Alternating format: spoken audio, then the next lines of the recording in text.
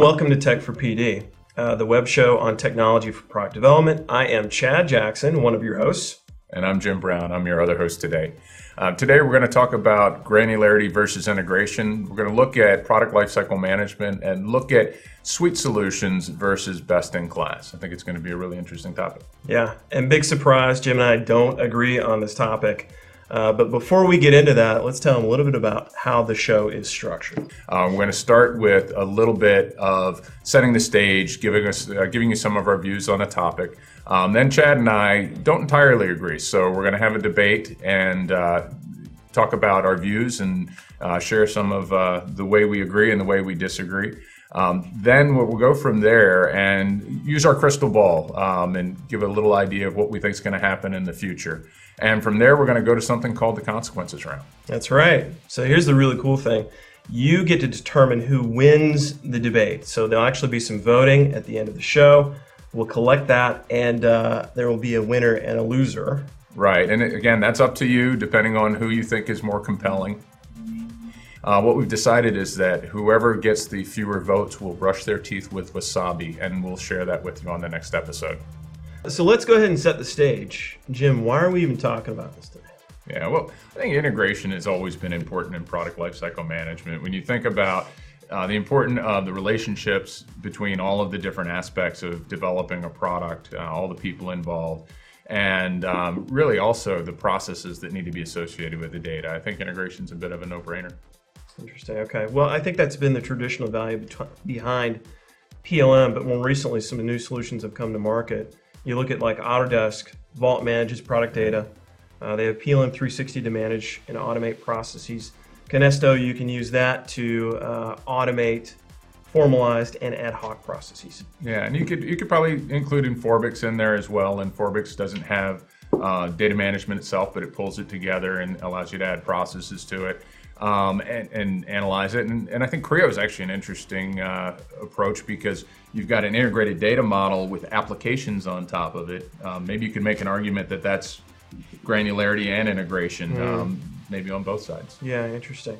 Well, I think regardless of the different examples, I think part of the reason that more granular solutions are getting some traction today is there's a backlash against the traditional cost and time associated with deploying a PLM system. I mean, there's cost to integration, there's complexity to having all of your processes aligned, no question, but the value is there as well. And so what we've seen is what I call the 4 dimensions of PLM expansion, actually product lifecycle management going out and taking on a richer view of the product, going further up and back the product lifecycle, taking on more processes, and really involving then more people. So I think that's a trend we're going to continue to see. Let's not confuse them with your fancy frameworks. Let's go ahead and get started with the debate. Sounds good. So from my perspective, integration makes sense where there's a lot of change that needs to be propagated between different things. So for example, like a CAD structure and a bill of material, right? I mean, you need to keep those tightly in sync. However, in other areas like, say, portfolio management, that's something that doesn't have to be closely tied with the rest of the stuff in the PLM system. It can kind of stand independently and add a ton of value. So that's an example of where I think things can be teased apart. Yeah, but we're not talking about around the edges. In portfolio management, I think there's some value in integrating there as well. But that's not what we're talking about today. What we're talking about is core product development data and processes.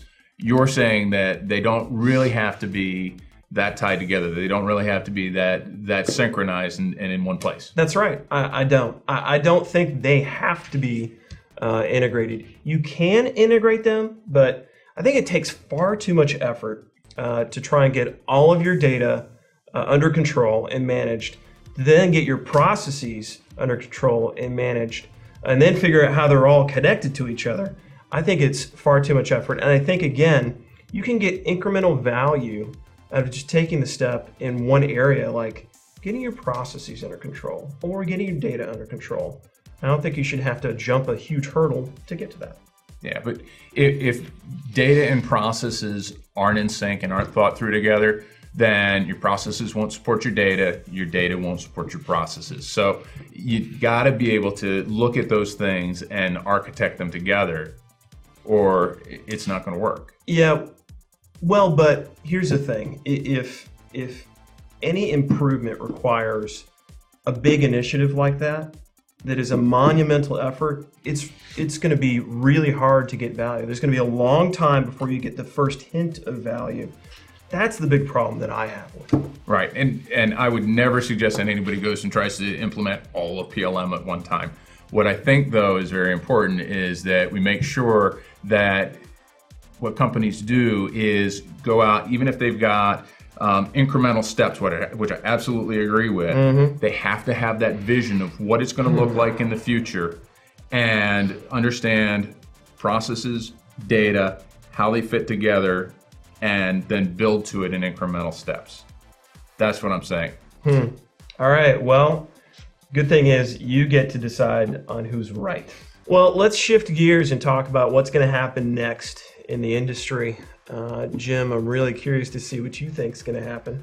Well, I know what's going to happen. I think what we're going to see is more of the same. I've been following enterprise applications, PLM, and others for a long time. And what tends to happen is you've got a core of capabilities in the center, and then people innovate around the edges with best-in-class solutions, and then the suite expands and includes those capabilities, whether through acquisition or whether they actually just build that kind of capability themselves within the application. So I think we're going to see more continued expansion like that because the value of integration is so great. Okay. All right. Well, crazy enough, this is one of the few times that we will actually agree on something. I do think there's going to be some movement in the space in terms of acquisitions or even mirroring capabilities, but I think what that will cause is an evergreen effect, right, with startups. I think that part of the draw, I mean, certainly product capabilities make a difference, but part of the reason why these solutions are attractive is because they are granular. They're not part of an integrated suite. So I think when these solutions get acquired and integrated, I think people will want to go out and find something else, something more granular. Yeah, I think it's just hard for them to compete by creating a startup within what becomes the core of the integrated solution, because the value of integration, you don't even need to have all the same capabilities when you're a suite provider. I think it becomes harder to have best of breed within there versus around the edges. But maybe with more granular solutions, even within the suites, there will always be a space. And I think we've seen innovation within the core in the CAD industry for sure recently. That's absolutely true. That's a great point. Yeah. So, well, neither of us really do have a crystal ball, but hopefully that gives you some insight into where we think things are going. So now is the time where we normally have consequences from the last debate topic, but because this is the first episode, obviously we don't have anything to share with you right now. But look forward to next episode when the one that gets the fewest votes will be brushing their teeth with wasabi. And I'm not exactly sure who that'll be, but it should be interesting to watch. Yeah, so in the meantime, you can also get involved in other ways. So we're always looking for ideas about new topics as well as new consequences. So wherever you're watching this on the web, leave a comment and suggest something, or you can go to Twitter and use the hashtag #TechForPD and leave your thoughts there. Yeah, and as far as the consequences are concerned, use your imagination, but we have to set some limits. Nothing lethal, nothing illegal. Really. So thank you for tuning in. I'd like to thank our sponsor, PTC, for helping make this first episode of Tech4PD a reality. Yeah, thanks for tuning in today. I hope it's been of value, and see you next time.